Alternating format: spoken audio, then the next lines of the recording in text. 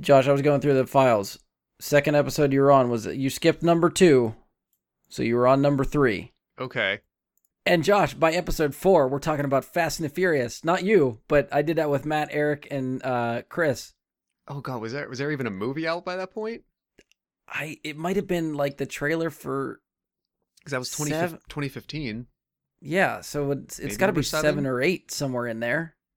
I know eight. I For know 8 was what, 2015. 2015? Yeah, Yeah, 8 was 2017 because I was working at the theater. Yeah, I would say So this has to be 7 or 7 then. 7 or 6. So the Fast and Furious has been in this show's DNA since episode 4. and I would argue. I mean, depending on the vision that you had at the beginning, it doesn't necessarily really fit genre, but I think that was, sort of what you're talking about before. It was just like scrambling for topics at the beginning of when this show started. It was basically just asking people who wants to talk about what. And I knew these 3 guys would talk Fast and Furious for over an hour. So I was like, well, there's a topic. Let's do it. Listen, honestly, the guys in the Fast and the Furious are as close to superheroes as anything else. Now, yeah. They were starting to go that way at that point, so... Yeah, I mean, they're superheroes and their powers are driving cars. It's that don't obey in the an laws uncanny of physics. way. See, Josh, doesn't that make you excited for all the other Fast and Furious movies you have to go through? Superheroes with cars! Yeah, There's nothing even like pre-MCU that if you sold that something to me in that way that I would ever care. Transformers. Barely. I was never really a big Transformers kid. Okay. Eric just cried a little bit. Eric and Romano.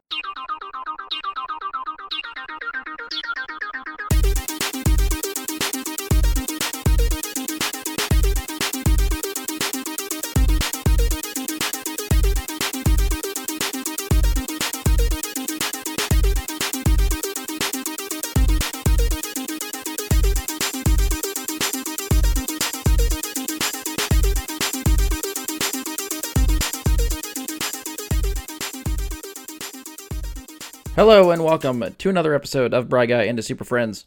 I'm your host, Brian Labick. Joining me for this episode is someone whose body may be inhabited by someone else's wish. We'll never know. Josh Zorch. I was really nervous about what my intro was going to be today, and I already was sort of on alert, ready to cut it off midway and squash it. So I'm pleasantly surprised and grateful. Is that the better of the two? Like, you're okay with that one? Or I'm you're yeah, expecting as to worse? what's happening compared next. to what my first performance post Watchmen discussion could have been. Yeah, absolutely. Next up, we have someone who has such a great relationship with Sears, he can hook you up with a 3-inch Game Boy. Mike Bradley. Yeah, hit me up. You can do that. By the way, you can come get your 3-inch Game Boy by watching me on Twitch at Rare Achievements or on YouTube. Rare Achievements there too. If you want that 3-inch Game Boy, you are going to have to contact a man named Brian Labick. He's got about 400 of them, I believe, that he's giving away this month alone. So get in contact with him, and if you come to my stream, I will give you his contact information so that you can get in. They're free. First 400 people to get them. There you go. I mean, hey, Ian can plug random shit that doesn't go anywhere all the time, right? So, sure, do that. You'll get an IOU from me that will go nowhere. But matter of fact, email brightguysuperfriends@gmail.com. I will be sure to get back to you on where to get your Game Boy. Josh, you got anything to plug? I know usually I've been trying to do this at the top of the show now. I know Mike just plugged himself. You got anything you want to plug? Nah, it's for future reference. I'll tell you before we hit the hot live button whether there is or not, because just assume there's not. Okay. You're I gonna don't plug yourself at the start this time. I was gonna end with me. Okay. So yeah, Mike insisted I start putting myself up front too. So I will plug myself for once also. So you can follow me personally. I am Jedi Bry Guy on Twitter, Twitch, YouTube. That's Jedi with an I, Bry with a Y. You can find me on any of those. All the Super Friends stuff I'll plug at the end because you're probably used to that by now. So for this episode, we are going to talk probably the first new movie review that we've been able to do in 6-7 months, possibly longer. I should have done my research and went back to see when we actually reviewed a movie last that is technically like new. But we're here to talk about Wonder Woman 1984. So if you remember, probably a little over a month ago, we talked about how Warner Brothers was releasing a bunch of movies to HBO Max. Wonder Woman 1984 was the beginning of that slate. So it released in theaters and HBO Max on Christmas Day. So if you've signed up for HBO Max or, started your free trial, you can watch the movie now. It is there until January 24th. We should be putting this out before that, so you might have about a week by the time this comes up and you're listening to it the day of release. You probably got a week to catch up on Wonder Woman if you haven't already. And then it'll leave the platform. It'll still be in theaters for another 2 months. And then after that, probably, as far as I know, the same release schedule that most other movies have. It'll, rental and then home video. And at some point, probably come back to HBO Max, but we don't know how soon. So, moral of the story is if you want to watch it now on HBO Max. I did do a double check for the last time we did a most anticipated list, which was for 2020. Wonder Woman 1984 was my number 5, was Josh's number 5, Andy's number 3. It did not make Mike's list. Mike did not have it in his top 10 for most anticipated. But I don't even think it made your honorable mentions, I don't think, for that list. Most of us were really looking forward to this one. 4 movies this year. I know. I looked. Had you shown me the list of movies that were actually going to come out, it would have been on that list. Yeah. I think most of us seem to be really looking forward to this one. It made all of our lists, most of our lists.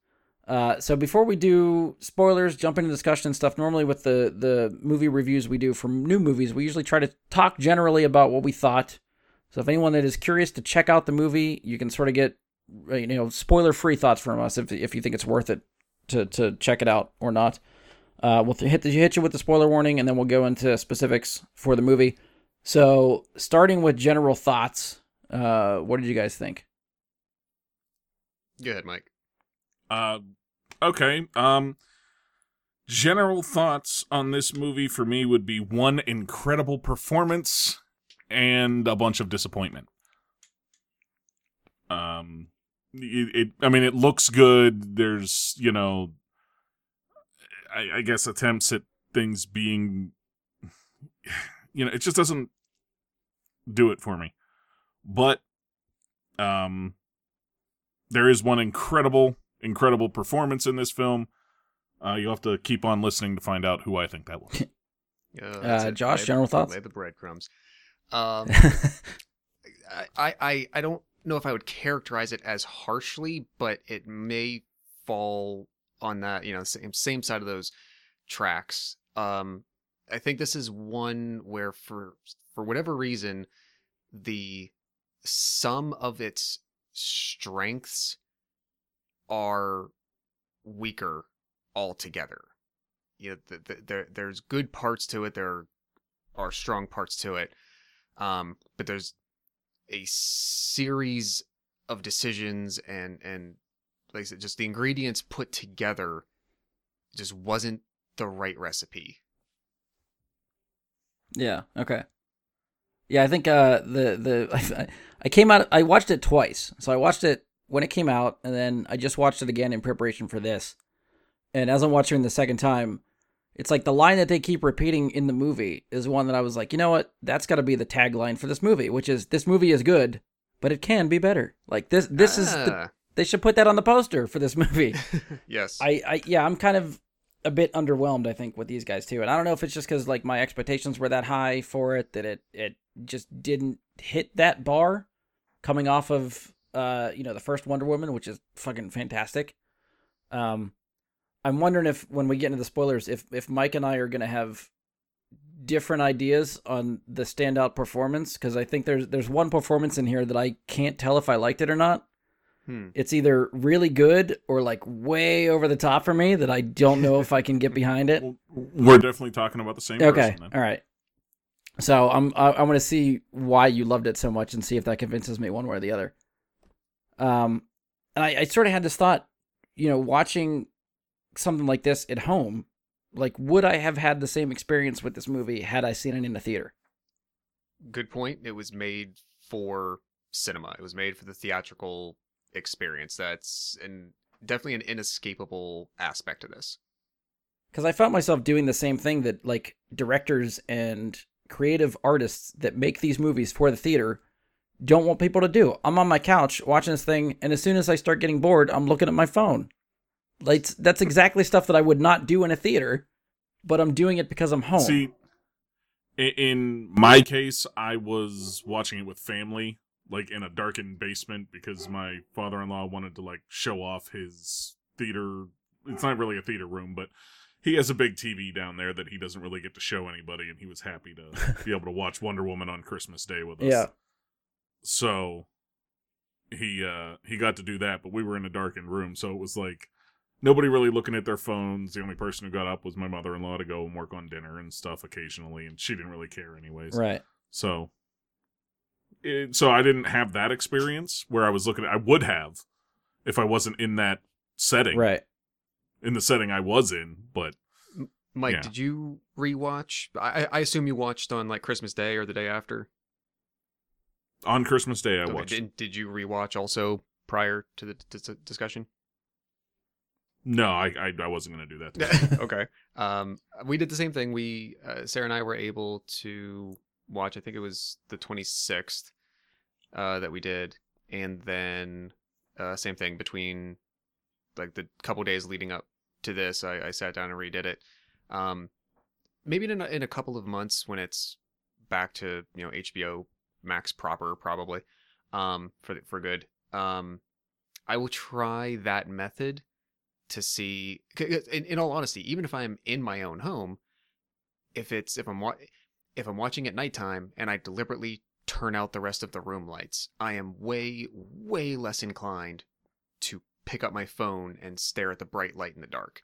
Correct. So Yeah. we watched this. You make more of an event out of it by doing it that way, and less of just a casual view. Right, and it's. I mean, part of it is a reflex from 36 years of living, and that's just how you behave in that environment. You're used to it at that point. But also, like in any kind of dark room, if we're watching TV and the sun has gone down and we just don't happen to turn the lights on yet, I'm way less inclined to pick up my phone because I don't want to have that stark brightness in my eyes. It's just a thing Right. that I naturally end up doing. And so our first watch was in like the middle of the afternoon on a Saturday, right? So, or Saturday or Sunday. So I think trying it again where, you know what, let's start this at 8 p.m.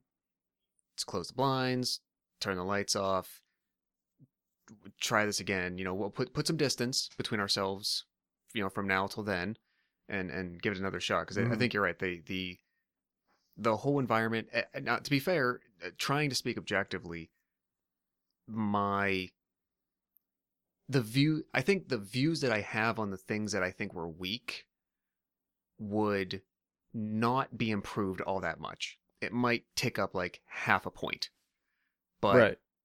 the overall experience, I might have not noticed that I was harping on those things as much, and I wouldn't have been aware as much, like Brian, like you said, because I have all those other distractions and it's easy to do them. So I can let Right. my attention wane and whatnot. See, I think if you pay close attention, you're going to get more aggravated with this movie. Personally. I mean, I'll say I watched it twice. I enjoyed it more the second time. And I can admit I that. would agree to that too. I think Your expectations were lower. right. Yeah, that's the thing is, high expectations out, and that's why movies that I really want to see, I usually try to see them twice. Even when we're doing the theater, when theaters are open and movies come out in the theaters, I still try to get to it twice before we sit down and talk about it. Mainly because that first viewing, whatever expectations you have, that first viewing is based on your expectations. This movie was very high on my list as something that I wanted to be good, and it didn't hit that bar. So already I'm looking at it in a negative way. Now that I can go back and watch it a second time, knowing what it is, I can appreciate what it is a little bit more. And sort of find the middle ground of how I'd want to review it or rate it or something like that. I mean, I don't want to get into the spoilers or anything. For me, it was the more I paid attention to the story and thought about the story, the more problems I had with it. I will admit my biggest issue with this movie is the story. For Same. sure. Yeah. Yeah. Oh, yeah. One of the things that I have done, like when we've done the Rewind Theater stuff, is hit the Rotten Tomatoes and Metacritic ratings. So I did look those up for this movie. Where are they sitting at currently?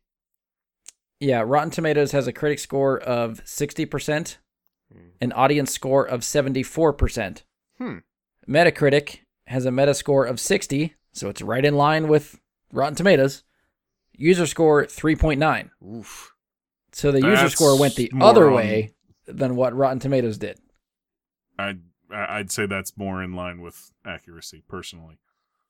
I was actually surprised the audience rating for Rotten Tomatoes was up so high, considering internet reaction that I had seen right around when this movie dropped. Well, it didn't get brigaded the way some other movies have. No, but even just like first reviewers that were hitting out coming out a couple days before, I expected to hear glowing reviews, and I was not hearing that. And then I started to get a little bit scared. Considering the other movie that came out... I still personally have not read a positive review. What's that? I still personally have not seen a positive review or read one. I think they're out there. I didn't personally see them. I think maybe just from what showed up on my feed of social media scrolling, like the sites that I typically frequent. Yeah. But it was funny. Like this movie and Soul both released digitally the same day, and I heard nothing but bad things about Wonder Woman and amazing things about Soul. So, yeah, it was. I need to watch Soul. I will say Soul was good. I liked Soul a lot. I got to give that a watch. All right. Any other final thoughts for general spoiler-free stuff, or we'll hit the spoiler warning and move on? I would not want to detract anybody from watching it. I would not say this. I personally would not say this movie sucks. I would say this movie has creation problems with strange choices that don't gel, but it is still entertaining. So if this is where you're gonna cut off for the moment or anything, this is I would say you can still enjoy it. Probably give it a try. I try to. That's a fair point. Make up your own mind. Yes, that's one thing. At least regardless of what we say or think, that's one thing I usually try to promote. Is that at the end of the day, these are just our opinions. We are not right or wrong. There are definitely people that like this movie that are out there. So regardless of how we say, or what we say about it, how we feel about this movie, do not leave it up to us to decide whether or not you're going to watch this movie or not. If you are interested, watch it, form your own opinion. We can try to have a civilized discussion about our disagreements on this. Hopefully it doesn't result into name calling and yelling. But it's the internet, so who knows? But, if you've made it this far and you're unsure, watch it. Like, we're not telling you not to watch it. Is sort of where I'm going to end that. Exactly. Fair enough. So from here, we will be talking spoilers for Wonder Woman 1984. If you haven't seen the movie yet and don't want to be spoiled, pause us now. Come back after seeing the movie. So again, if you're unsure, go check it out. Come back and listen to what we have to say after you've seen it. Last call for spoilers to follow. Wee-oo, spoiler! Wee-oo, spoiler! Something like that. All right, so we are back. Anything here is fair game. Spoilers, we're going to talk about specifics from the movie. We started talking beforehand. If you've been listening to our Rewind Theater episodes, we started reviewing those movies with 5 criteria: direction, story, characters and actors, soundtrack, and special effects. So we're going to sort of lead with those guidelines when we get into the specifics here. So, Josh, if you had to pick one of those 5, where would you like to start? I'm going to suggest, if you guys are okay with it, I'm going to suggest that we start with director and then go to story, because I think issues or points that we could raise in the remaining areas could be better contextualized after the story discussion. Okay. If that makes sense. So I'm going to say let's start with director. Now, and I think that people often very easily will give directors credit when things are very successful and come together well and it looks great and it blows away expectations, blah, blah, blah. So similarly, it would be unfair to not lay some of that at their feet if you feel that things fall short. Okay. So in the same way, like, people probably give credit to that position for things that person had very little interaction with or input in, honestly. Like, depending on how the whole thing works, maybe they have to give the final sign off on something, but they're, it's not like they have their hands in every single little thing. So they often get credit for things that they're not really that involved with. So it would be. I think it's more the latter. People present, like, their departments work on their shit. They come to them and say, is this okay? And they say, yes, go with that. And that's the director's job. Right. So similarly, if there's something that you say, well, this didn't go well, and if the same sort of thing happened where there's a sign off given, that person would have to bear some of the criticism. So right. Anything that I think falls short in this movie or that I would critique, while I enjoy a lot of what else she's done, I have to lay some of that. I think it'd be only fair to lay that at Patty Jenkins' feet. That said, I think, as we said earlier, this unfortunately, it doesn't feel like it's better than the sum of its parts. But some of the parts were really good. Yeah. So some of the visual effects choices I will give her credit for. That whole opening sequence on Themyscira, I actually really dug. I do too. Yeah. As we'll get into story, that set a tone for the movie that I wish it had kept. I don't, and part of it is I don't really know. Never mind. I'll hold that for story. But I can't really say this didn't look like a good professional movie, and it didn't look like a good product. So I don't really know where to go from there per se. I'm just like left in this in this sort of space where I don't want to just shit on somebody, but I can't necessarily find the right words to say the positive side of things either. So directing was meh. I guess if you had to, yeah, and I know, like, I don't want it to sound like that big of a douchebag, but because, like, who the hell am I? Like, you know what I mean? But the pieces that worked well, and those that didn't dragged it down, unfortunately. And you're thinking specifically, like, that's why you bit your tongue, specifically story is what drug it for you? You want to dive into more of that? Well, the point that I was going to jump off the Themyscira opening from would have gone into more of a story comment, so that's why I was holding off. Okay. So in terms of directing for me, I have that very word written down. It's the first thing I have to say about the directing. Meh. It's the first word of my notes here. I have nothing too exciting or disappointing. It didn't thrill me. It didn't, like, the directing was not that big a deal. And there is some cool shots. The whole thing in Themyscira is awesome. That whole sequence was very well done, very well shot. Some of the angles and the visuals that they came up with for that are awesome. And I guess, like, you have to look at, like, things like editing when you're talking about directing as well. And I don't find any problems with it. I just don't have anything but maybe one or two shots in the movie that are terribly memorable. Mm. You know, and I think that's something where, you know, we've got instances where a woman is riding lightning with a whip. And I know it happened, but I can't even see it in my head because it was like, yeah, it was underwhelming for what was happening. Okay. You know, what was happening sounds amazing, but it didn't actually, like, resonate with me well enough. Probably because of, I guess that fight doesn't really fall into directing, but it kind of does. You know what I mean? Like, where that fight, like, how that fight went. Which fight? With Cheetah. Okay.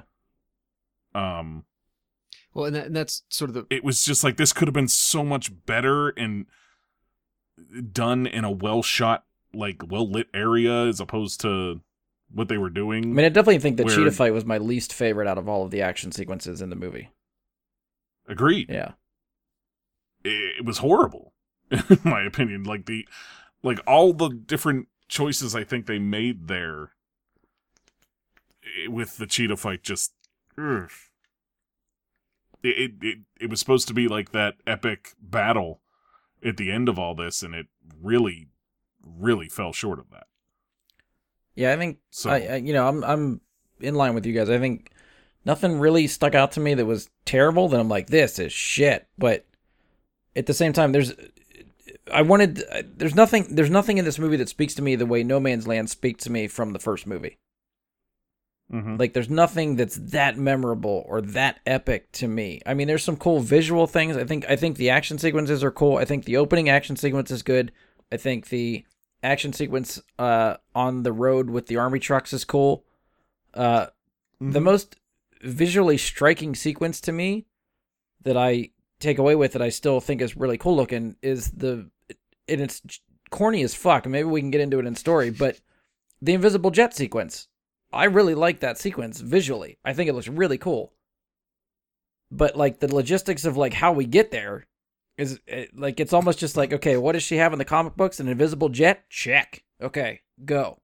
Like, just make it happen. So, okay, fine. But, flying through the fireworks in an invisible jet, that just looks fucking cool. Like, for me, that's a sequence that sticks with me, and that's the one I seem to remember a lot from the movie. It was a cool scene.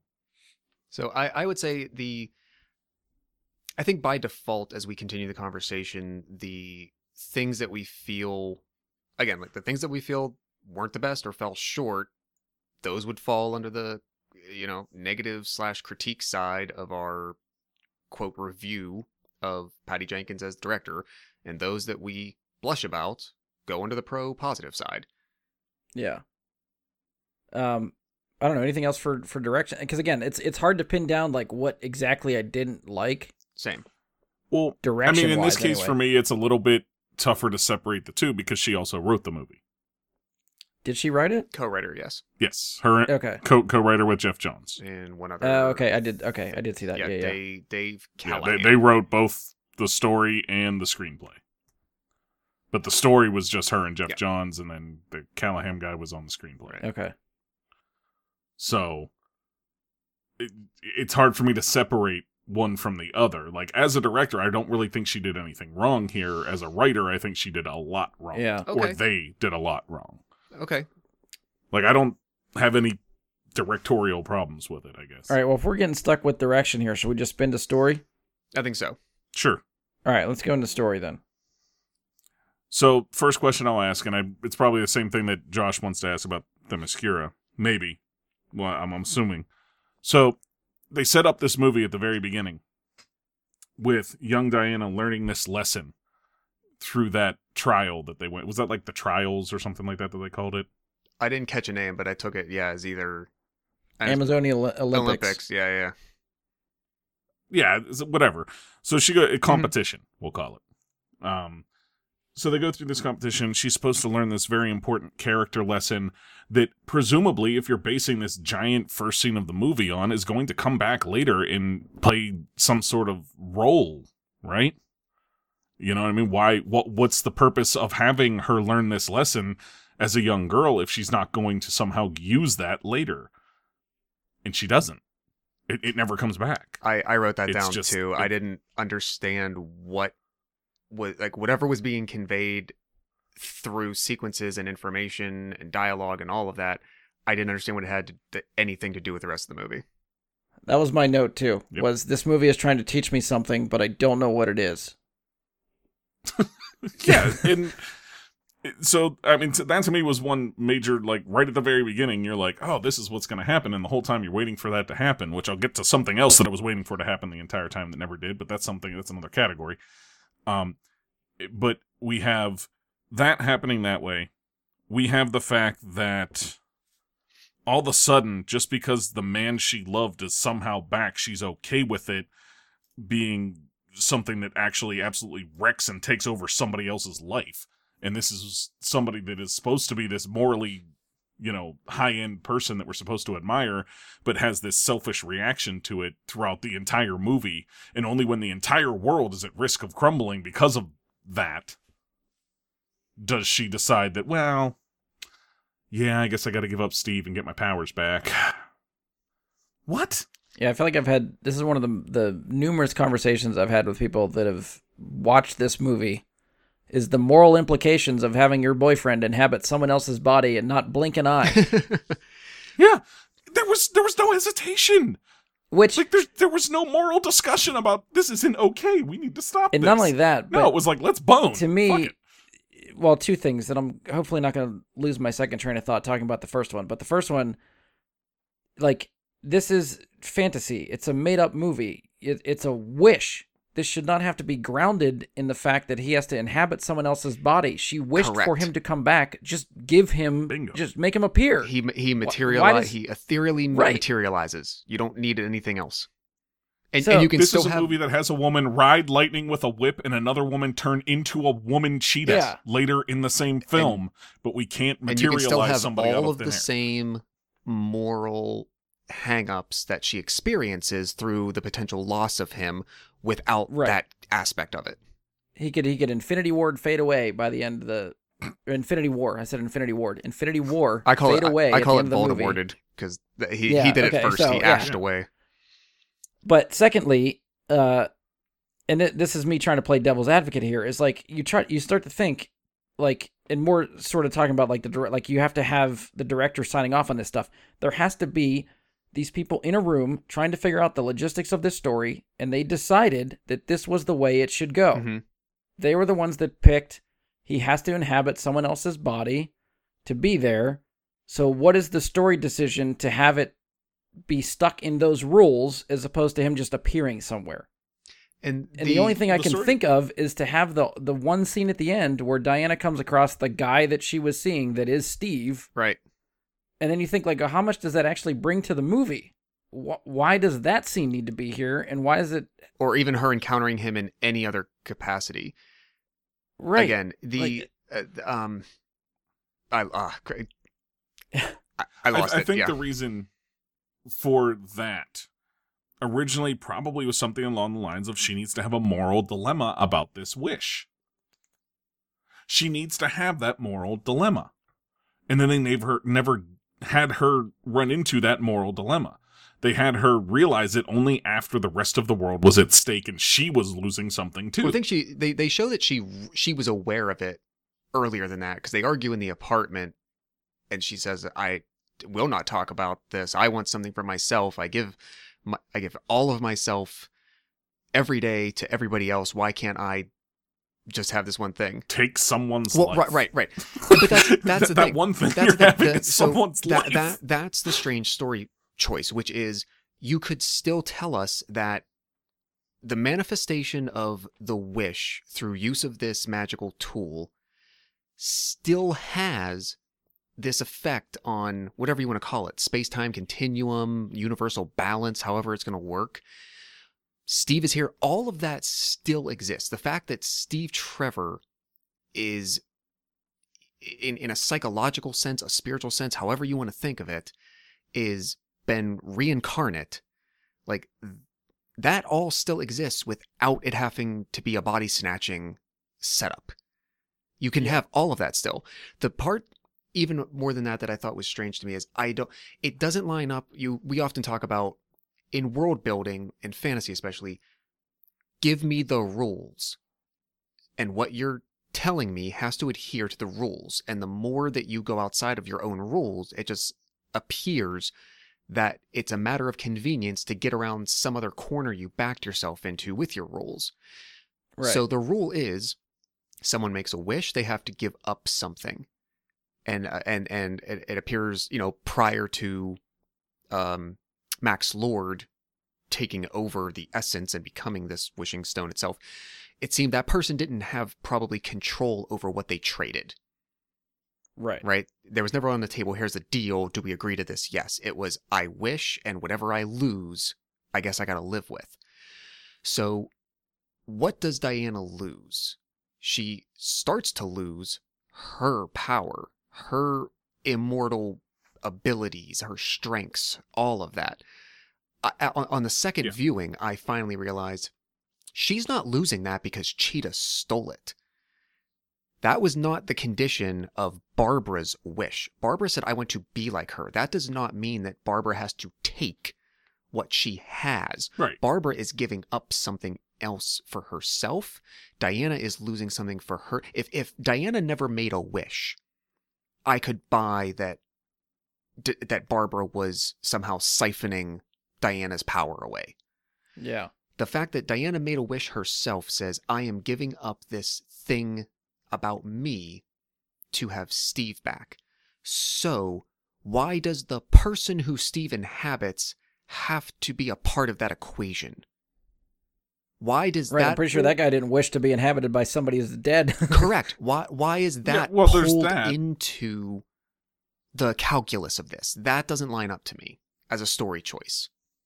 Well, and like to me, the other problem is we've talked a lot already about why, like, what her issue is, and why she doesn't have this moral dilemma about it. Steve is back too, and he's fine with it too.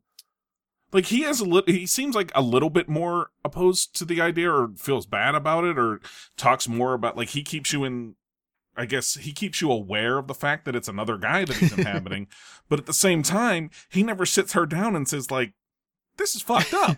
Well, to the point, he doesn't have a choice, Like- though. Like, none of this is his doing. He did not wish for Yeah, but he himself. could talk to her. Right, which... And say, you need to stop this. I mean, yes, to me, I never seen any. I'm not blaming Steve for any of this stuff. I'm putting I'm the not blame blaming, more on Diana to recognize that, I hey, just this is mean, weird. like- We should figure this out. I mean, Steve's trying to help her get to the bottom of it. He's the first one to realize this is not good. We have to. Well, I guess it's more because she's losing powers, not because I'm inhabiting this dude's body. But Right. I'm just saying, he doesn't seem to have a problem with being back, even at the expense of I somebody mean, would else you? losing I wouldn't. their being. You're suddenly back from the dead, and you're a Wonder Woman's boyfriend, and you're gonna be like, no, you know what? I want to be dead again. Like, come on. But at the same time, I'm not that great of a person. And Steve Trevor is played up So- to be supposed to that be great better of a than me. person that would think of other people, you know? I mean, at least give These yourself people are the supposed to be weekend or characters we something, look and up then to. decide you're gonna go back. No, I mean, I would have boned her. I mean, hell yeah. Like, get that in before you go back to being Do dead. that and have some Pop-Tarts. And see the Space Center, yeah. Yeah. Yeah, I mean, don't get me wrong. Like, coming back, I mean, I guess that's another aspect to it. Coming back 100 years in the future, I'd walk around for a couple of days, but I'd also feel really bad about it the whole time. Which, you know, story-wise, I liked that parallel of, like, World War I, she's the fish out of water, he's showing her around, and you get the reverse of that in this movie. I Agreed. enjoyed that a lot. Yeah. Agreed. And I liked that he is, Yeah. it was through a different prism, because not only, she's not just moving history, she is moving, for all intents and purposes, dimension. You know, culture, everything. She has no idea what the, quote, Yeah. human world has been for 2,000 years. Yeah. He is moving into, and I like the idea that they move him into the future, for him to be like the moments that Chris Pine sells being in awe of, especially the planes and the space shuttle Yeah. and all those things, the subway, Yes. like that shot of his face, I could watch that up to him just being awed by a subway train coming down for like 3 straight minutes. He sells it so goddamn good.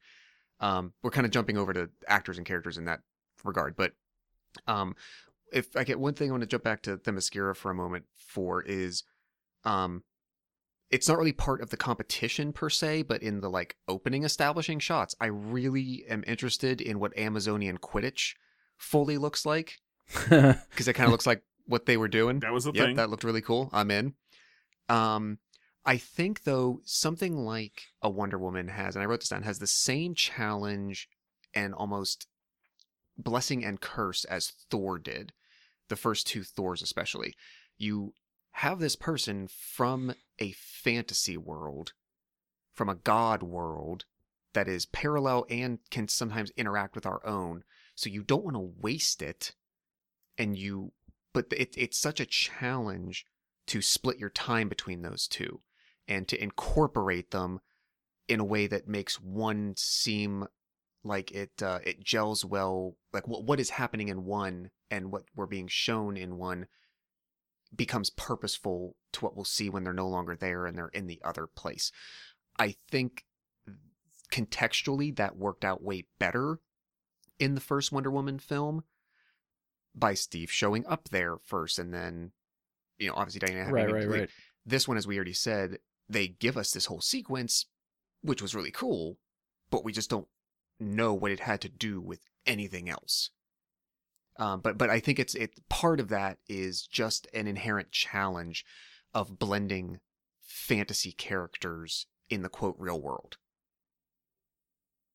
Okay. Yeah, and while I understand what you mean, I still come back to my point in they could have used it the way they did and had that lesson she was learning matter Agreed. in the movie later.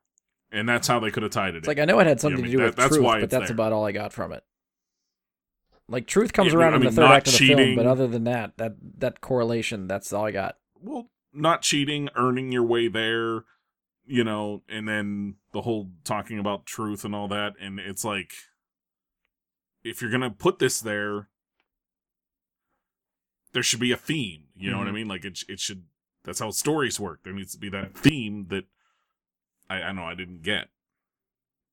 I guess to say a positive about the story, and what I feel was really well written. First of all, let's just throw it back to the original creators of Max Lord. One of the best names ever created. Like, if you're gonna have a comic book character name, Max Lord, it's hard to go wrong with that one. His story, however, Max Lord's story, I actually found to be very compelling. Okay. At least compared to the rest of the film. I felt like his story was much better written and much more interesting than anything else going on in the movie. And it's one of those things where I'm trying to, like, think of it now in terms of, was it really that well written, or was it the rest of it not working for me that made it seem like that was better? Okay. And I'm not sure. Yeah. But I enjoyed that end of the story much more. You know, I mean, the story of this, you know, businessman that just can't make things work. He obviously had some plan for success and just kept failing and failing and failing. And he's trying to make his kid happy. He's trying to, you know, provide this life for his kid, and he can't. But he's trying to remain this Superman in his kid's eyes. That's a well-written character. That's somebody who has this drive and reason to do something that's really not very good. And then he finds out about... does anybody remember the name? I know they named it the Wish thing, the monkey's paw, whatever this thing was. The crystal thing? I don't remember what the name of the crystal was. I don't know if they gave it a name, and I think when she used the phrase monkey paw, I thought that was just in a general sense because that's a term used for such things that behave this way, but not that she was calling it that. Right. Right, that's what I mean. Like, I don't know. I can't... They did say something in terms of what its actual name was, but I think it was in Latin or whatever language. It might have but been anyways, part of that. He finds out about that, and he's going to chase it down, and it's like, this makes sense for a desperate man. And, like, his story follows logic. Okay, yeah. Of a desperate man, and it follows, like, it's a much more well-written story than the rest of everything. His arc is much better written. Okay. Yeah, I could see that. And I think that's something to say positive about what they did. Big question for me, and I don't remember if they sort of, like, set this up prior to the movie and sort of talked about this when, you know, Justice League sort of flattened out and didn't do very well. Like, are we led to believe that this movie is part of the DC universe, like other movies? Is it not? Like, I for something that happens in 1984, which is right in the middle of, like, all the other DC stuff, you'd think a world-changing event like this would have some repercussions or be acknowledged somewhere after the fact, but it's never talked about again. I think... Listen, Alice, you're going down a hole you're not aware of. Yeah. You don't know what's down That's why, there. like, I don't right know now. if, like, post-Justice League, if DC sort of came out and just said, like, hey, we're making movies now. It doesn't have to connect. We're making movies. That's But how I to took me, it. I have a hard time separating that fact when you're using the same characters and specifically actresses and actors from a movie that was connected to all this stuff. Like, that's harder for me to separate than just like, hey, we're going to make a movie now. after, like, you Yeah, can't if they take the genie out rebooted of the whole cast and everything. Yeah, you can't put the genie back in the bottle after you open it up and make the DC connected universe. Now you have to figure out how to do it without actually saying we're doing it. I don't know. Yeah. But I feel like that's not on any of the people directly involved with this movie as much as it is on Warner Brothers and their executive team making these decisions. Probably, yeah. Yeah, it could go up to the higher, like, Which, you know, is Patty Jenkins part of that? I don't. Right. So if Patty Jenkins and Jeff Johns are just like, hey, we're going to make this story, and if there's no one saying, well, wait, there's no continuity here between everything else, or if they're just like, we don't care, dude, you made $1 billion on Wonder Woman 1, you do what you want, we'll make it work, we'll retcon it after the fact, type of thing. And that's probably what got DC Universe in trouble in the first place, was that kind of idea. Yeah, I mean, it's. I don't want to like spin off into like the larger "what the hell is DC doing again?" Well, we don't have thing. to. We don't have to. But it's just like so many different characters and actors are playing. Just all the rumors you hear about different Batman that are going to be around. It's like, well, which ones are part of this overconnecting story? Which ones are just stories? And what are we doing here? So I don't know. Anything else to add for story? Oh, I got quite a bit. Final. If you want to hit. Okay, go ahead, Josh. Yeah. I think it was a potential misstep. Again, you're using a fantasy character, and you're using a character whose roots are in mythology and the gods. And she gives a little bit of more backstory I picked up this time of, like, eventually they go talk to that guy who they say, oh, you're of Mayan descent, and we find this old book and we talk. Dreadlocked guy. Yeah. But she kind of generally, I don't even remember, she might fleetingly, very quickly mention the name of, like, what, if is this Greek? The god of lies or whatever Greek? it is. Is it, I'm really having a bad time. Is this Greek or Roman mythology? What's the name? Well, if she's coming from a place of Ares and Zeus, right? So that's Roman? Oh, are you talking? Well, yeah, no, they messed that up. Okay, too. well, don't get me like that. That's not on like them. Diana is the Roman god. Artemis is the Greek god. That are the same, like between Roman and Greek. In Roman gods, it's Diana. Greek, it's Artemis. But Ares would be Greek, whereas Mars is Roman. okay, so whatever, like, camp that she would fall So in, it's- and that lineage of I don't mythology, know. why not, like, I felt like you tease us to some degree, like just tangentially mentioning, like in passing, like it's not important, like, oh, this artifact has the writing of the gods on it, and we'll generally talk about Greek Loki for a half a second, but that doesn't end up playing a bigger role, like the identity of that god, the history of that god, like, it's gods. right, Like, yeah. anytime you're bringing gods and mythology up, like, what you have to do more. People want to know more. You have to. People want that. That's the Yes. juice. But it's a missed opportunity, I feel, like, because otherwise, like, you're either underutilizing that aspect of her background, or you're bringing it up in, I don't know, it just didn't pay off. Well, I guess the flip side of it is, like, every movie you don't want to have her, like, would it get repetitive if every movie she's just fighting a different god? Not maybe, granted. I still read Percy Jackson books to this day. And for me, like, And- maybe not fighting gods, Just saying. but just if you're going Interacting. kind of, and if you're going to weave them in, make it substantial, make it Okay. important. It didn't seem important. Okay, fair. I think this is more of just an overall movie thing that has been said in many places. You did not need anything about this set in 1984, and I don't know why they necessarily chose Fanny that. pack. Yeah, like, they only played it off in, like, 2 small moments, and when we get the soundtrack, like, I got so many thoughts, but I didn't understand why. Like, this could have been set anywhere else or nowhere. It didn't matter. Like, I don't know. And I will say, in the trailers, they played up the 80s as so much of a bigger part of this than it actually ended Correct. up being. And I got that like feeling like, oh yeah, Wonder Woman in the 80s, it's gonna be awesome. And then you get there and it's like, oh, is this the 80s? And see, the only thought I had is sort of like what I talked about, like this huge event that should have been somewhat memorable or talked about in other DC movies that are sort of kind of peripherally connected. But this would just be kind of like in the middle of all that stuff. So maybe it's like so far after they're not worried about it, and so far before that they're not worried. It's in that middle ground where, by the time we get to Man of Steel, BVS, Justice League, that stuff has happened so far after the fact that no one's talking about it anymore. Yeah, I could see that. Because you couldn't set this in present day or, right before all those movies, because then it's going to be really blaringly obvious that they didn't touch upon anything that connects to each other in those movies.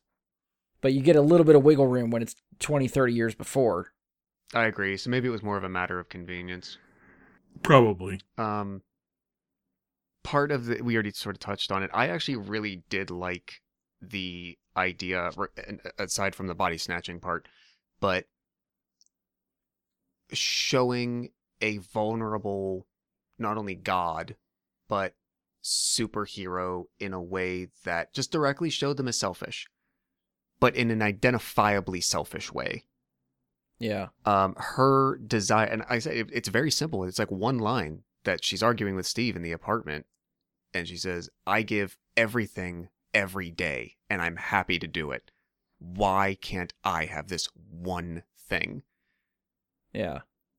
And again, body snatching aside, just the fact that he is there for her to have again, I like that part of the story. I actually really dig it.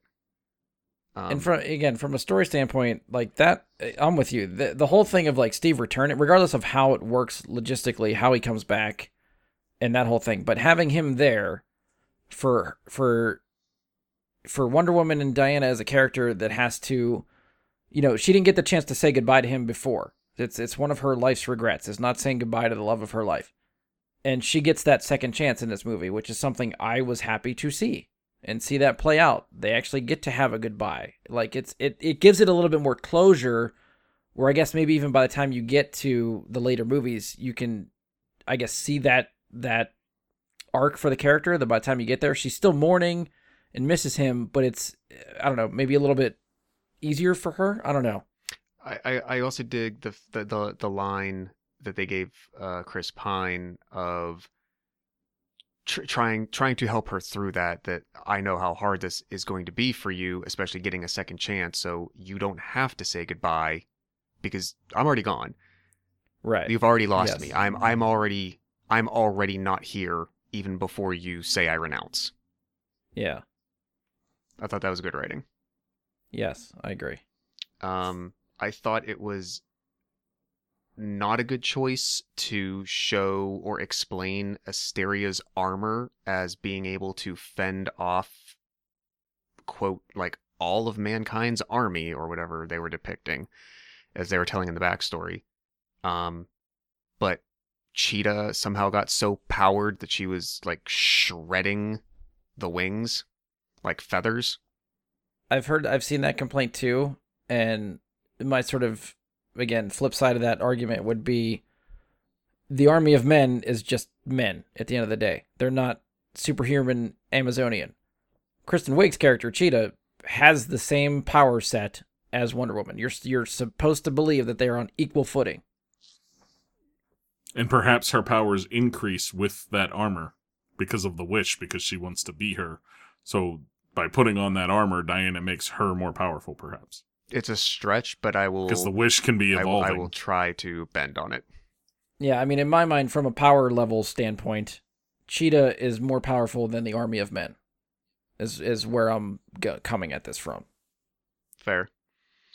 I wasn't as blown away by the way that we get to the invisible jet, as you mentioned, and even like the moment that she turns it invisible. I thought discovering that power set and enacting that was not nearly as strong as it could have been.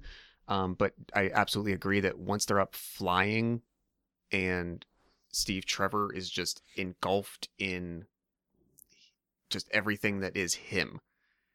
And Yes. he's an American veteran experiencing the 4th of July in the sky with modern fireworks flying again and all that. Really well composited. Yeah. Again, that whole thing just kind of felt like checking a comic book box. It doesn't, like, you're not Yeah. led to, like, they don't want you dwelling on how they get there. Just that, oh, she's got an invisible jet in the comics, so let's just check that. Put it in the movie.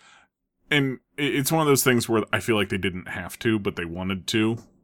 Because, like, of all the things she has, the invisible jet is the dumbest. Right. Just let her fly. Like, in the comics, just have her fly.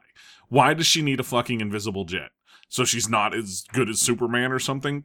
Just give her flight And, powers. Like, this I mean, is not... spinning from that, I was trying to remember, does she fly in the comics? Because her flying in this movie was kind of like, that weirded me out a bit, because I'm like, does she do that? I don't know. No, she doesn't fly that way in the comics, but she can fly in the comics because she has an invisible jet that you can't So she see. just- And they just explained it away instead of just saying she could Right. fly. They felt, because, again, you're going back to a time, Wonder Woman was created in, 1941, 42, 43? Olden Something days. like that. And you're talking about a time where saying a woman could fly just as easily as Superman? Oh, no, she has to have an invisible jet Okay. to fly. And that's kind of where so they didn't ever actually show, as far as I know, the actual invisible jet because it was invisible, but she could fly. Well, I was thinking like more It's- like modern day it's a dumb comics. thing Does from she the fly comics. now? Like I know back then she was using the jet to get around, but more modern I think it stuff. depends on who's writing Okay. it. Like, I mean, yes, she still can fly, but it's a matter of whether they choose to have her do it or not. I think it's depending on the person writing it, because it was, again, they're still kind of stuck with those strictures of DC saying, no, you can't retcon the invisible jet. Well, it's even kind of another thing too of You know. like if she flies in 1984, does she fly in like Justice League and BVS? Like I don't remember her flying in those She movies. certainly doesn't. So what the hell happened? She doesn't have the jet. But even the sequence that she flies in this movie, she's not standing on the jet when she flies. She's just flying. Well, she flies in this movie as a true feat of strength. Okay. You see her spring off of something, and she's able to Float in the air. bounce. Well, yeah, because she's the same. So think of it like, like the Hulk can leap cities in a single bound. Yeah. Jumping with she's style. doing that Yeah. on. Yeah, she's just doing that on a much grander scale. It's a feat of strength. It's. I think maybe we saw I two saw different that wrong. things. I mean, I it's saw the her same as thing that flying like like Superman Superman's in this flight is a movie. feat of strength. But Superman's flight is a feat of strength too. That's why you see Superman jump when he goes to fly in the DCEU. He breaks the ground underneath him when he takes off, because it's a feat of strength. He jumps so strong that he can just fly. Yeah, but Okay. keeping controlled flight like that, I don't know how. I think buy that's it. You're my talking hang-up, physics yeah. in comic books. You're talking physics in a movie that has a woman turn into a cheetah. We're not talking physics here. We're talking superhero physics. It's different. Well, Right, but I feel like that's the difference between, again, jumping with style like the Hulk and flying. Sustained flight Right, is well, where they are flying in a sense. we're getting into like certain point of view crap Yeah, here, and this is If he breaks the ground when he jumps off, it's a feat of strength. He wouldn't have to if he could just fly. He would just float up off the ground. okay. So we're speaking in this universe, she does kind of the same thing here. She doesn't take off with as much force as he does, but there's still some force to it when she does. And she has like the momentum continuation of like riding the lightning, I guess you could call it, when it's available. Yeah, I think her first flight sequence, Wouldn't be she always. like attaches the lasso to a jet and just lets it carry her, but then from there she just kind of floats after that. hmm If I'm remembering the sequence right. Which I will Yeah. say, the moment that they use to pull you into that happening, I found myself surprisingly okay with it. That in the moment where she has to break and have like her lowest point and walk away from Steve, they transition that right into showing, as she's walking away, she's, formally says, I renounce my wish. You see her start to heal. She picks up speed. She picks up strength. Just immediately launches into the sky. And I'm surprised at how well I found myself taking it. They're like, oh, okay, so we're going from that moment right into, and now I'm going to call it flight. That, now Wonder Woman can fly. It's just... The moment she gets up in those clouds, for some reason, I did not have, and I think most of the time I normally would, but I did not have here we go, they're giving a voiceover of those comments that he just gave to her not too long ago about how you, fly, quote unquote, and you just hear that voice again. For some reason, I was completely okay with that whole sequence. I really liked it. Well, and what she does is, it's the same, it's what I was getting at. She takes off, and then she's riding the wind because she doesn't just have the ability to fly. She has to ride the wind. Now, whether or not a human being can put their arms out and actually ride the wind is another thing, but again, superhero physics versus real physics is much different. However she does it, and however they portrayed it, it landed with me. Yeah. Do you have anything else for story? Because I got one big thing left. And we're going on this one pretty long, so we're gonna try to tie this one up too. Okay, so and like I said, I think a lot of what we're talking about though is going to set the basis for comments in the other categories, so that we don't have to re-explain it. So, I think you saw flavors of this in the first movie as well. I like when there are moments that they write for Diana that shows that she is not paralyzed by what I wrote down as tragically sad things that have to be done. So in the fight with Cheetah, for instance, she doesn't want to be physically defeated. She still wants to, quote, save Barbara, but in the back of my head, I started to hear the, Sharon Carter speech about Peggy. Compromise where you can. Where you can't, don't. The moment comes where she knows, I can't do anything else. Barbara, I'm sorry. If this kills you, so be it. We tried everything we could. This is where I am. I'm not going to pretend that I have to be sad about this, per se. I'm not going to let that stop me. I have to move forward after this. This is what has to be done. And they give her moments like that, and I think that's a good showing for her character. I'll agree. All right, so the last big thing that I have off of it is the resolution of this film. How the conflict ends. All these people all around the world have been granted all these wishes, right? And in order to defeat this thing, everybody has to renounce their wish after they've been given their wish. There is no chance in fucking hell that every human being on Earth decides to be a good human being and renounce their wish after they've been given something like that all at the same time and all come together and suddenly realize they were good. That is the most unrealistic thing in this movie with somebody that turns into a cheetah.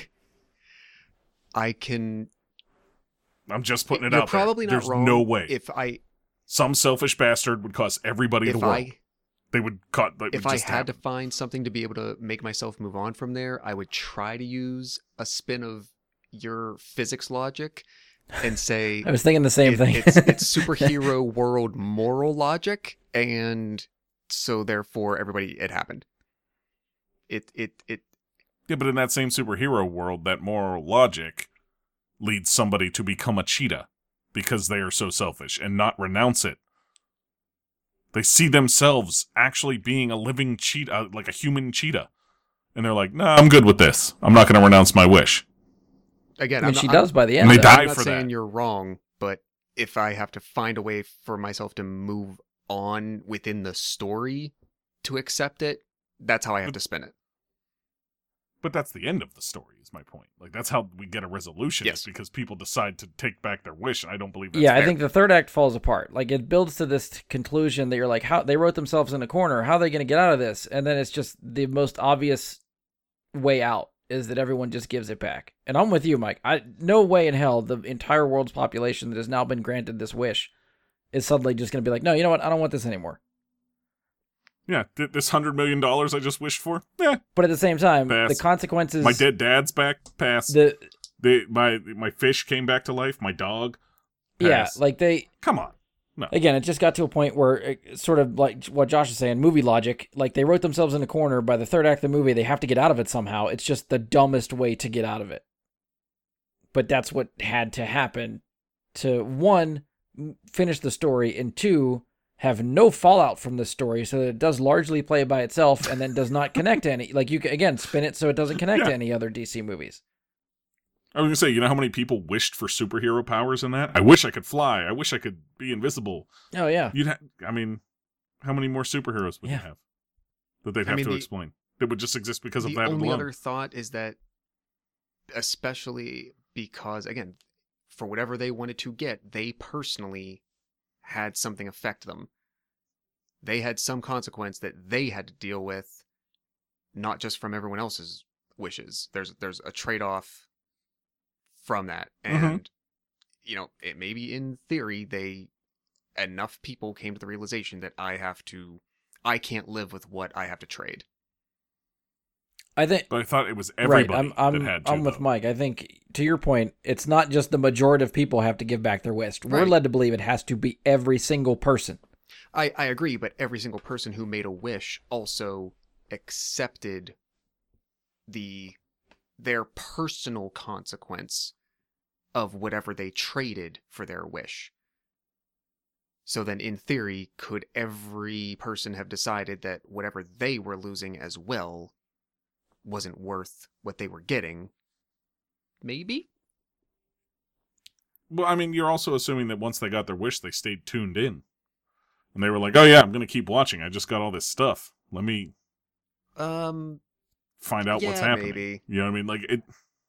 Like, there's so many holes in the way they ended it. It just bugged Yeah, the it shit does out of me. fall Like, apart it's- for me at the end. All right. Like the whole, like, I have to be connected to people, but I'm really just talking to people through a TV. Somehow that works. Like Particles. Reagan said particles.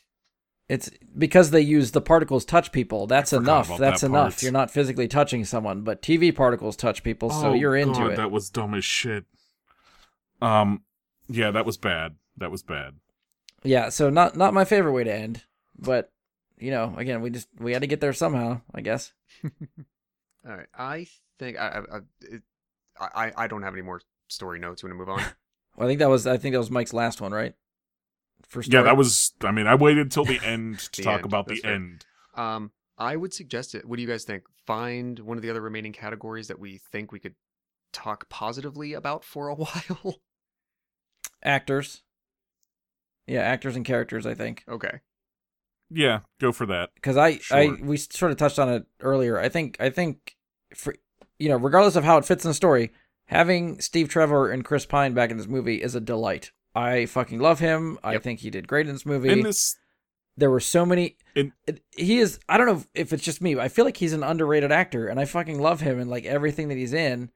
And I think even the few bits of comedic timing that he gets in this movie are great. The one for me that sticks out is when he's in the plane, getting ready to take off, and she mentions radar, and he's like, "Well, are they going to shoot at us?" Yes. And then he just looks around and says, "Well, shit, Diana?" Diana." Like that part had me cracking up. I mean, for me, like Chris Pine, yeah, I think I don't necessarily think he's an underrated actor. I think he's charismatic more so than he is a good actor. Okay.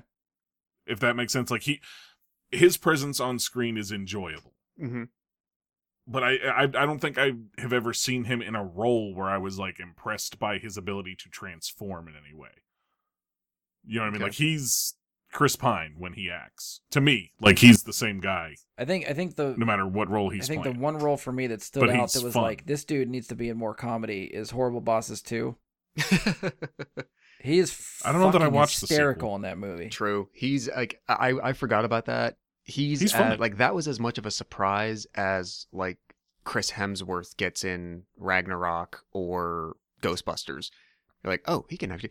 I would say depending if you haven't seen it, I think it's Hell or High Water. I think it's Hell or High Water that Chris Pine is in. Okay, yeah. It's definitely a drama role, but is probably his least Chris Pine role I've ever seen him in. Okay. I have not seen that. Fair enough. I'll look into it. That's with Ben something, right? Yeah, I think Ben Foster and I Yes. think Jeff Bridges. Yeah. Yeah, it's really good. Oh. All right. Mike, should we get to the one that you want to praise? Sure. And that's, I'm sure you're aware that's Pedro Pascal. Okay, that's what I thought where you're going. Yes, he's over the top, but fuck, I love this dude. Like, what he's able to do, and you gotta understand, like, in a part of this, he's actually over the top, I think, quite intentionally, because it's as though that stone or crystal or whatever the hell it is has taken over him more and more and more. And as it becomes more of him, he gets more over the top. Right. But I feel like he plays that smarmy snake businessman perfectly earlier on in the film. And then his turn, of course, at the end of the film, I thought was good. He made the film enjoyable for me. Okay. Half of the points I'll give this movie out of 10. We'll discuss that number when it comes, or just because of him. But yeah, I mean, I'm not going to say it wasn't over the top, but I think that's more, perhaps even to directing, in telling him to be more over the top, and you know what I mean, like things like that. But I think he did a really good job selling it. Okay. For what he was doing, and I didn't feel like I was watching typical Pedro Pascal here. Mm-hmm. This is not, you know what I mean? He did not leave me in that moment where I'm like, man, I can't not picture the Mandalorian or the guy from Game of Thrones right now. You know what I mean? I'm in that mode where he's Max Lord. Yeah. He was Max Lord here. Whereas, again, Chris Pine to me could have just been Chris Pine and not Steve Trevor. Okay, I understand. Okay. Like, Kristen Wiig was Kristen Wiig more than Barbara to me. Yeah. And that's why I say I think he had an outstanding performance that made the movie a lot more enjoyable. Yeah, I'll give you For me. that, like, as the movie went on, he definitely played it up more, which coupled with the unraveling of Maxwell Lord, like that to me made sense. It's just, I don't know. I guess I just couldn't tell if I liked it. Like, just me personally. Like, it felt like so over the top that it almost felt like he was in a completely different movie than everybody else. And that kind of pulled me out of it a little bit. That's an interesting way to think of it, but, and as you said that, it just occurred to me, but the whole course of the movie, until, almost 2/3 of the way through, he is in a different movie. His story hasn't intersected with anything else. So he's behaving in a, quote, different world. The people and the settings and circumstances that affect him are completely unattached to everything else we're seeing. Also true. I wrote down, I wrote Pedro Pascal crushes it, acts his ass off. But to be, there's never, and to Mike's point, there's never a moment that I would ever describe what he did as chewing scenery. He never seemed like he hammed it one time. Everything in his most boisterous moments, in the biggest moments of what his character needed to do, he somehow found that sweet spot. And I wouldn't say like, oh, he just went up to the perfect line without going over. Nothing like that. He just found that great sweet spot of desperation and boisterousness, and yes, being loud, and your character's mannerisms are big and erratic, and you're going to meet the president, and then you're going to give this speech on TV going out to the world and whatnot. But he kept it in this place that where his character was at the moment. For me, every intonation of a word, every movement, like, it all made sense as to what his character was doing at any given time. And see, I think a good way to maybe describe how he was instructed, if I had to guess, is think a young Donald Trump whose father didn't have money, but who actually has a heart in the end. I could see it. And that's where he's told to go with this. And, I mean, he nails that to me. Yeah. I mean, so, but... I mean, you're bringing me up on this a little bit more. You're selling me on this. I enjoyed it more the second time through. The first time it was distracting me. Second time I was better with it. So, but yeah, I think you're playing this up for me a little bit more. So I think I'm getting more on your side. I think part of it, and not to go back to like story issues, but I think I was expecting him and Kristen Wiig and the Barbara Cheetah to be more interlinked more of the time.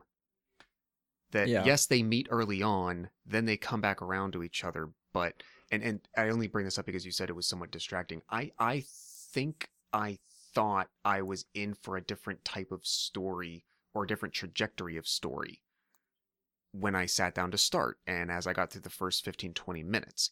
And when it didn't go that way, the bigger that Pedro Pascal had to be on screen, I could potentially see that as describing it as distracting, because you're thinking, why are they wasting time on all this other stuff where we need to get back to the story, when you then find out this is the story. Right. Yeah, that could be part of it too. Yeah, I didn't think of it like that. But I mean, I guess to move on, I guess, from where Pedro is, I think maybe I can make a sweeping statement that everybody will agree with. Gal Gadot was the same as she always was, which is good, but not over the top great. She was very solid as Diana and Wonder Woman.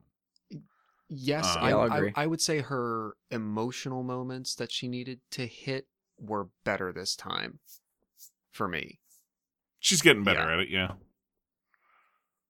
She's improved from her Fast and the Furious come-up days. Well, even from the previous Wonder Woman. And granted, her character's arc is much different, where sometimes I felt her character was written as being so narrowly focused on Ares, that I'm ignoring all the other information around me, and I'm not paying attention to what people are telling me that might help me contextualize how to get what I want.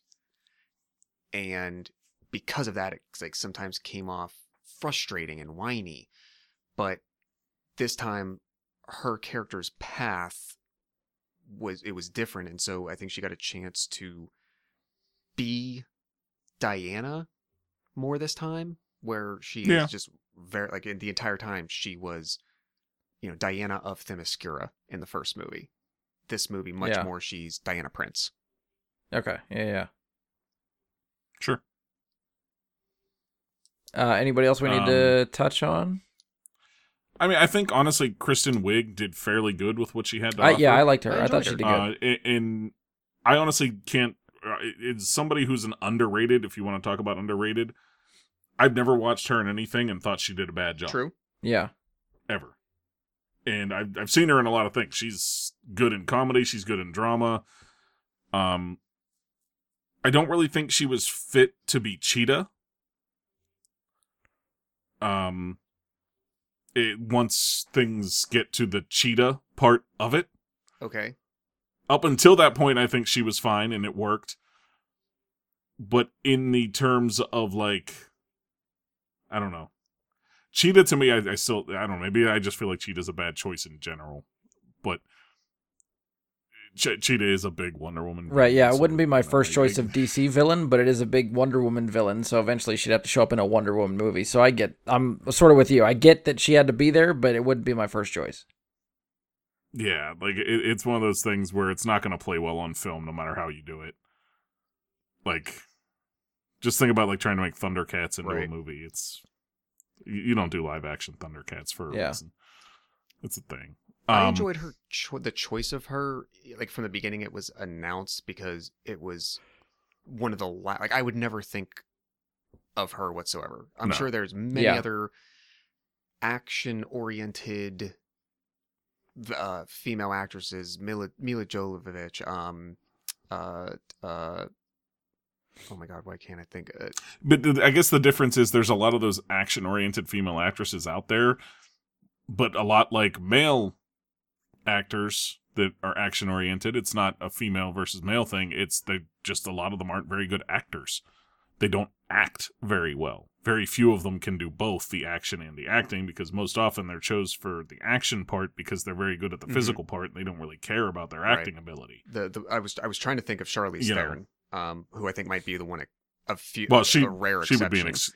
But I'm glad like they went outside the box and it made I mean, you're basically doing an origin story for Cheetah the whole time too, so you're juggling that. But I thought it was much easier to deal with the pre-Barbara part with her, and then put her into like struggling to shed that skin and enjoying this difference that she's becoming. I actually really dug it. I wish we had more time with her to experience the transition, not just to Cheetah, but the personality change side of it. And I wish it actually, in the end, before she even got to the Cheetah part, went further in dissecting that along the way. Yeah. Anything else for characters? Anybody else we need to talk to? We didn't touch on. We'll spin off to the last two. I would just point out. I think we hit all the major actors. I would just point out that there's a guy named Jake at the museum that we meet early on when Barbara arrives and drops her briefcase. That guy's a dick. The popped collar guy. Yes. He's a total asshole. Jake is an asshole. Well, I feel like they had, men play that kind of role in this movie quite a bit. You know what I mean? Where, like, and one thing, I guess, not to head back to directing, but I would give some credit to Patty Jenkins on that, and kind of letting you experience maybe not, the bad side of what men can be for an attractive woman at something like that gala or ball or whatever it was they were having. It's not showing men in a bad light, but it's showing what it's like to be an attractive woman around a bunch of men who are shooting their shot. Mm-hmm. You know what I mean? And just having to realize that this is going to happen 20 times tonight and I'm going to have to walk away from all of them. Like, this is just what's going to happen. I think they did a good job in showing that, but I digress. Go ahead, Brian. Do we want to just, I was going to say loop the two together, because there's not, I don't know how much we're going to actually have on both of these, but we'll just hit them quickly. So soundtrack for next one, and then we'll end with special effects. I have one note for soundtrack. And then I'll let Josh go off. Your one note might encompass everything that I would say. I don't think so. Go ahead. So Wonder Woman has this amazing theme song we've put together over the course of this DCEU so far. Yeah. Fucking use it. Use it. They teased it. The whole movie, it builds up to it and builds up to it, and you can hear the beginning of it, and it builds up to it, and it builds up to it. It never plays the actual... I heard it twice on the rewatch. Crescendo of the song. You heard the actual crescendo of the song? Well, not elongated. The theme is there quickly, but it's there. They don't highlight it. Yeah, it shows up and then it just goes into like action sequence music. But it's there at the truck sequence, and it's there right when she starts fighting Cheetah. Or not Cheetah, the But I feel like it was there, but they do the lead in for it, and they don't actually hit like that memorable hook. See, that's what I heard. That song was the hook part of it. Just it's not long, but it's there. Yeah, they I feel like they divert and they don't stay on it where like it's really into like the meaty part of like the heavier drums along with the guitar over top. It's like they start it and then like Brian said, they kind of divert to more blending it into the general action music. It just, I think like when I originally took notes, because I figured we would like do this, but I don't have them anymore for some reason. But I called it like soundtrack blue balls. Like I wanted to hear that. And they got you there and they got you there and it just didn't. And it was like, damn it, just play the song. Because I actually thought I was sort of like you, after the first viewing, I didn't remember it being in the movie at all. So I was actively listening for it the second time. And I definitely heard that. Like that part's in there. I would actually, on the second rewatch. But I feel like that's the lead in, though. What you're talking about. I don't know. I guess maybe that's where our disconnect is. I'm considering that the theme. Like that's the theme. But I mean, like, there's the hook to the theme though, where like it takes that heavier turn, like a little later. Like I heard what you're talking about, where it leads in, and then there's that I don't know how to make. I can't do. I have no musical talent, but it has a heavy hook. You know, it does the do. You know. No, I know what you mean. Yeah, the do. So actually, and when I did the rewatch, when she first appears, I think like full body in the mall sequence at the beginning, where she like comes over one of the railings or something in front of the little girl who's falling or something like that, it actually plays there for the very first time. Okay, so I completely missed that even on the second viewing. But I actually really dug it because instead of just like, 5 minutes into the movie, here we go, balls to the wall, guitar, it actually plays on like it's a bit subtle and it's not totally soft, but it's like on a lighter version of just string instruments.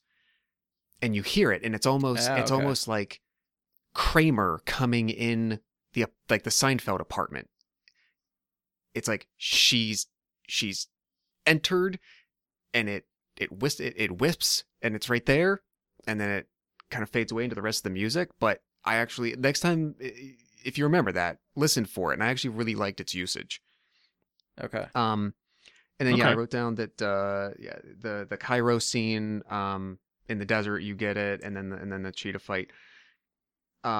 Before I get to my biggest music point, I actually will point out when Barbara is on her jog and gets catcalled by the same asshole from before, and she turns on him. The first time she punches him into the van that's on the sidewalk there, you get sort of a cheetah-ish, I wouldn't say a cheetah theme per se, because it's only a couple notes and they use it a few times, especially during the later fights too, but the notes they use, the order, sort of the sound of it, it almost feels like very deliberately, like an anti-Diana theme. Ooh, okay. Kind of like, I missed that one too. It like goes the opposite direction, like where Diana's might be at like a higher pitch, and it's kind of just like scales going, in a sequence. Barbara's is very much more like it goes down, starts at a higher note, ends at a lower note. And it's a bit more menacing sounding, and that's at least how it struck me, which was a good juxtaposition to describe the two characters and the path that they're on, and they're I'm sure bump that, heads. Like you said, I'm sure that was intentional. I just completely missed that part too, watching it again. I think what I'm hearing here is a lot that they could have highlighted this stuff more so you noticed it. Maybe, and it's a blink and you miss it. Less subtle and more devil's heavy advocate. Like, maybe they didn't want to be heavy because something that cool. Over the head with it. But I'm saying if it's something that cool that they put that much work into to make like this anti-Wonder Woman theme thing going on for Cheetah, I want to notice that. I really want to notice that, And I didn't. I have to go back and listen to it specifically after somebody else tells me about it instead of knowing it was there. True. That upsets me. Brian, do you have soundtrack thoughts? Because I just got one that's probably on your mind too. We've kind of already mentioned it. Yeah, between Mike's Not Enough Wonder Woman theme, I have that in my notes, and then I have something that I don't know if you. I'm trying to not bury the lead for you. If you're gonna say it, because I feel like we're on the same page. He and I ramble all the time. You go. I think there was not enough 80s music for me. I wanted not one balls to the wall, hardly goddamn song in the movie, and especially after that reorchestrated Blue Monday. Yes. That drove the first trailer. They're like, guess what? It's 1984, mother effers. Here it is. It's all going to be 1984. Boom, boom, boom. And there was, I think, one partially recognizable 80s song that I had to Relax, look right? up. Yeah, Relax. To make sure. Okay, so that, and there was one other one that I couldn't even tell you what it was called. I forget what part it was at. I like, what, why? You're Warner Brothers. You own goddamn record labels. You have the rights to all this shit. It wasn't, it barely couldn't have been a matter of money. Like, why? Yeah, music overall dropped the ball in this movie because one, like Mike, I want either more Wonder Woman, either lean into the Wonder Woman theme song or lean into the 80s soundtrack for this movie, neither of which they did, and that makes me angry. I mean, and that to me, like, is a look at Captain Marvel as a blueprint for how to lean into it. Yes. Play the 90s music in the background, have it be genuine things people loved from the 90s, but maybe not like the overall, like, most expected pop hits that you're expecting to hear That's every why I time. thought Blue Monday was Some such of them a good have that, and choice some of them will just be good. for Yeah. the trailer. Well, Relax is a good choice Very too true. for it. But had they used it more though? Like Relax was subtle, like, and it was a reworked Relax They too. you never It even was hear the not chorus. Just It's just the Relax. music from the song. I don't remember ever Yeah. hearing lyrics from the song in there. Yeah, no, you don't. It's there. It's during the ball, right? Like whatever that is. Like it's playing in the background as she's walking around. Yes. The gala, whatever. I was thinking it was Like she's during walking like the around and it's playing jazzercise that in the sequence in the background. beginning, but no, you're right. It's the gala ball thing, the party. But Yeah. that was what I was talking. And- And actually, unless I'm really stupid, is the actual title of Relax "Welcome to the Pleasure Dome"? Because that is the Frankie Goes to Hollywood song that is credited, not Relax. Oh, Well, again, it could be a similar sounding Frankie Goes to Mhm. Hollywood song because they didn't play any of the Right. lyrics to it. or is it like that song, but like in parentheses, it's relax? Like maybe we've Yeah, I don't I know. don't- Like, just yeah, been calling it relax the whole time, but that's not the actual title of the song. I actually don't know. There was 2 Gary Newman songs in it. A song called M.E. period, which I've never heard of. No. But apparently, no. and somewhere, maybe as someone passes a record store or TV store, the music video for Cars was playing. Like the fact that there is not, if you're going to set this in the 80s and use what you did for the promotional materials, the fact that there is not an awesome mix coming out of this that I can have was a huge, huge missed opportunity. Yeah, I agree. I mean, the only thing you could sort of spin is like maybe they just didn't want to make it distracting.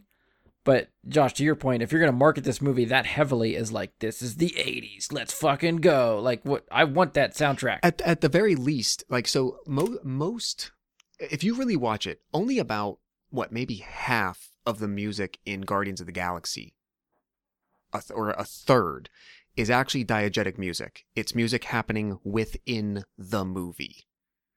Right. Everything else is just getting played over sequences. You could do the same thing here. They're maybe not when they're riding in Cairo per se to have like American 80s music playing, but it seemed like there were opportunities where even if you wanted to have 3 or 4 or 5 songs play along the way in the environments that they end up being in, makes total goddamn sense. Yeah, I agree. Yeah, missed opportunity. To answer your question, I put it in there for you. No, they are different songs, but they sound so similar. I just looked it up just to see, and Welcome to the Pleasure Dome sounds a lot like Relax in terms of the So there you go. They orchestral. if they you will, fooled the us all. instrumental We all version. thought it was relax. Yeah, like it's. I mean, it's Frankie Goes to Hollywood. Even like the I don't know, moaning or whatever at the Mhm. beginning of it, like that's in both of them. See, and you said you weren't That's in- musical. I mean, Yeah, I'm is not. Warner Brothers going to tell But- me that the royalties that they would have had to pay for Relax were too much, so they went with Welcome to the Pleasure Dome? Come on, what happened here? I don't know. Well, maybe they wanted to be different and they wanted to go that route with a song that nobody recognized, but they just barely recognized as a different song that it's And not. if they wanted to go actually. different on the score. No, to be fair, I will say on the rewatch, I did try to pay attention more to the actual orchestral score outside of just, hey, when does Diana's theme come up? And there were Yeah. definitely times where I thought it complemented what was happening very well.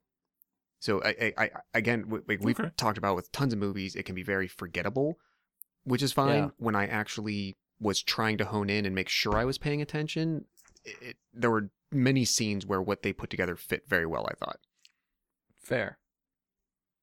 All right, so last category, special effects. I don't feel like I have much here. Like, they were fine. Like nothing stood out to me as being terrible, aside from maybe the final fight with Cheetah. I felt like the effects just as on Yeah. Cheetah.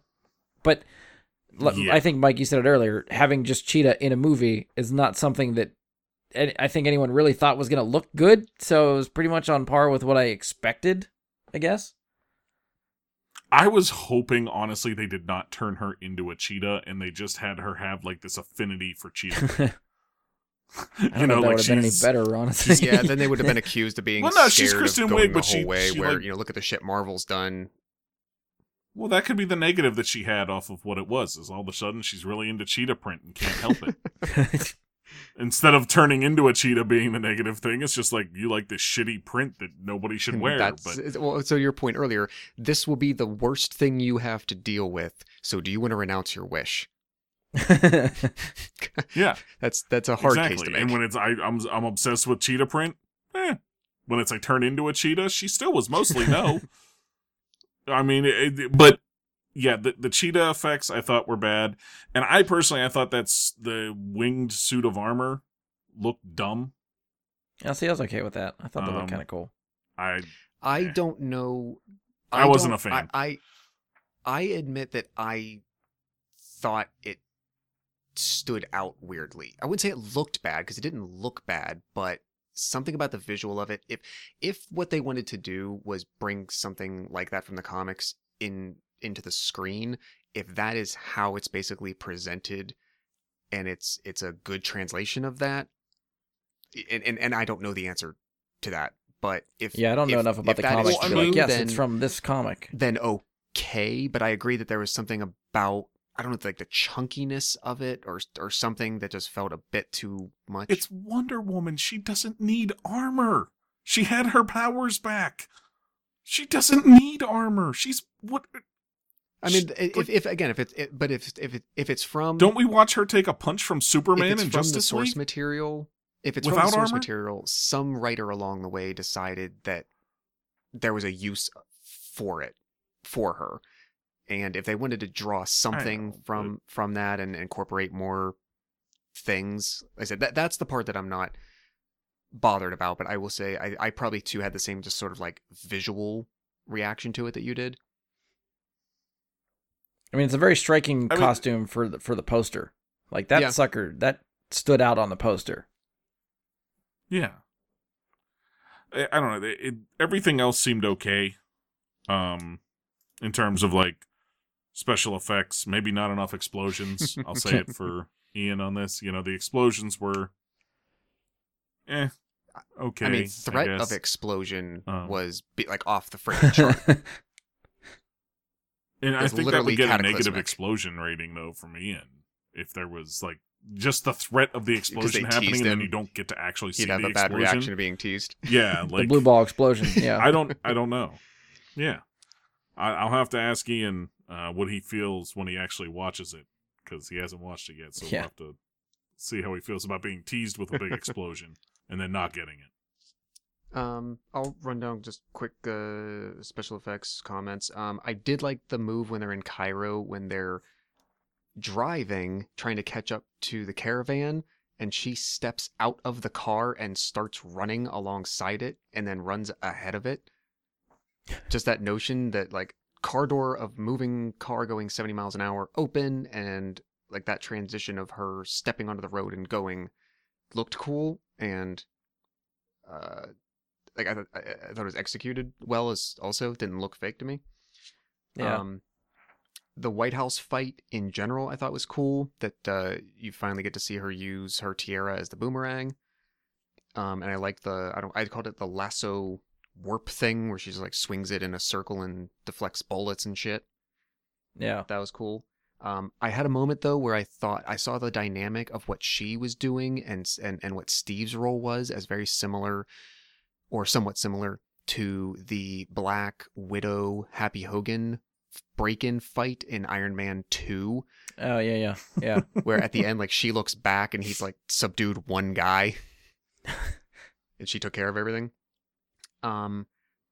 In that same transaction, once Cheetah shows up, I did like that they gave her, the ability to do the like spiral dive move toward her.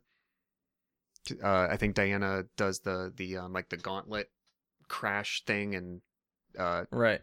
Cheetah does the like torpedo spin dive toward her to break through it. Thought, it looked cool. It's just fun hearing you try to describe this fight and how it works and all the moves they're doing. Yeah, I like it.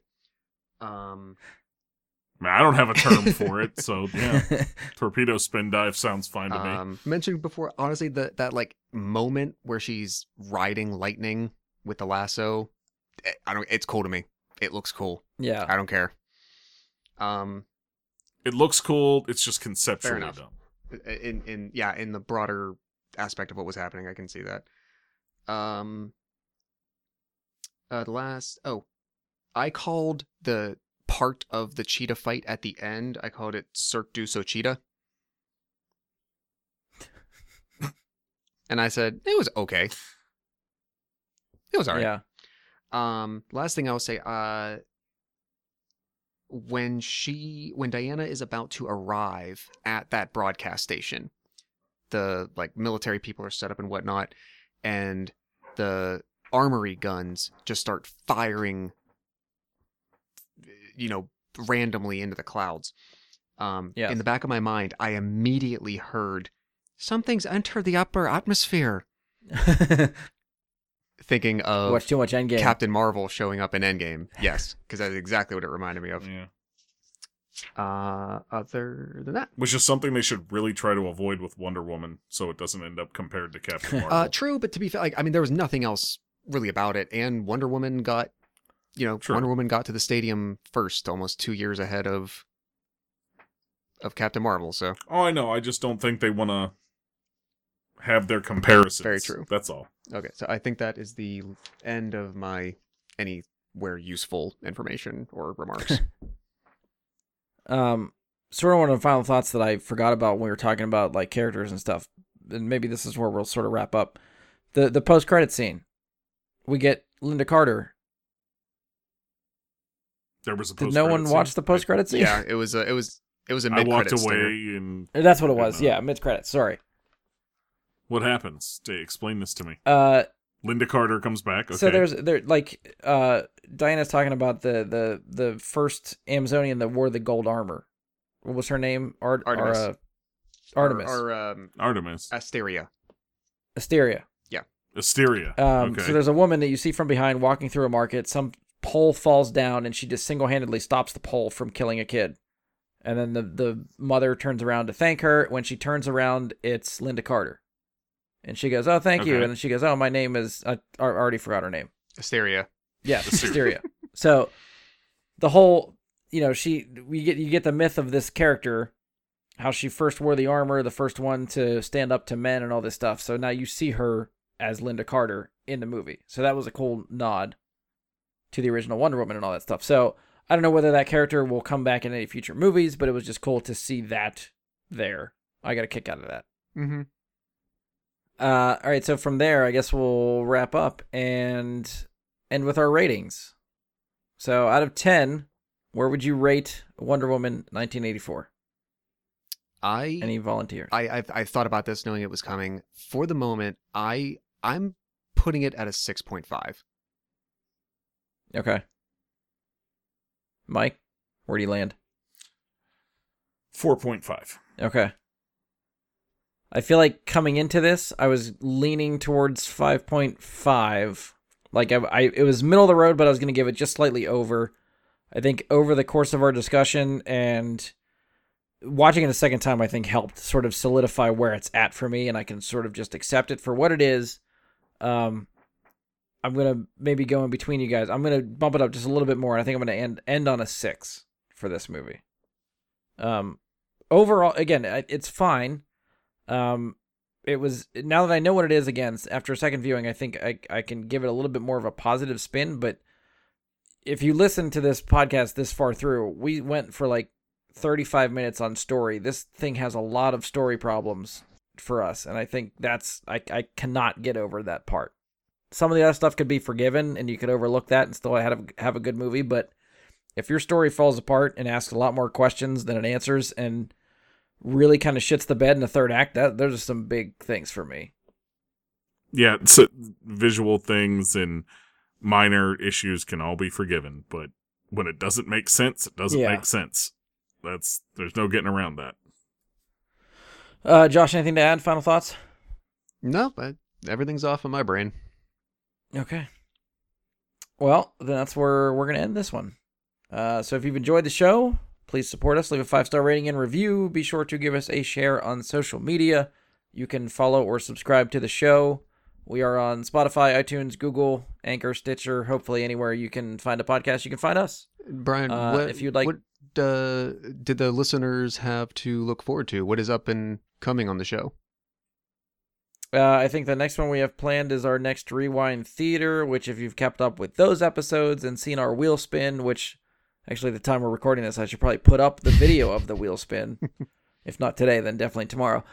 We are doing Atomic Blonde on the next Rewind Theater, so hopefully we will record that next week to have that up a week after this. That's awesome. After that, it's kind of we wing it. After that, we'll see what comes up after that. Yeah. Yeah, we got to see what the wheel Yeah, says, at the very least, after you know? Atomic Blonde, maybe 2 weeks, and we get another Rewind Theater episode. In between there, we'll see what we can come up with. Yeah, that'll be fun. It'll be our 10th Rewind episode already with Atomic another Blonde. more recent movie. Yeah. Well, I mean, that's that's what it's what the wheel chose for us. So The we Wheel of gotta Fame. take what we can get. If you want to follow us on social media, we are at Facebook. Search Bry Guy and Super Friends on Facebook. Go to facebook.com/BryGuySuperFriends. You can send us questions, comments, topic suggestions, anything you want to hear or talk to us about. We are there. Try to send us an email, bryguysuperfriends@gmail.com. It's there. It works. I won't check it. Hit us up on Twitter at BGSuperFriends. Those we'll see. We can talk there. Again, as a reminder, if you want to follow me on Twitch, it's Jedi Bry Guy. If we ever do live episodes of our recording, which we've done a few times, it's been a couple months since we did the last one, so we got to try to plan something for that. But you follow me there. That's where we will do the live episodes for this show when we do it. And I think that's it. On behalf of Josh, Mike, and myself, thank you for listening, and we will talk to you next time.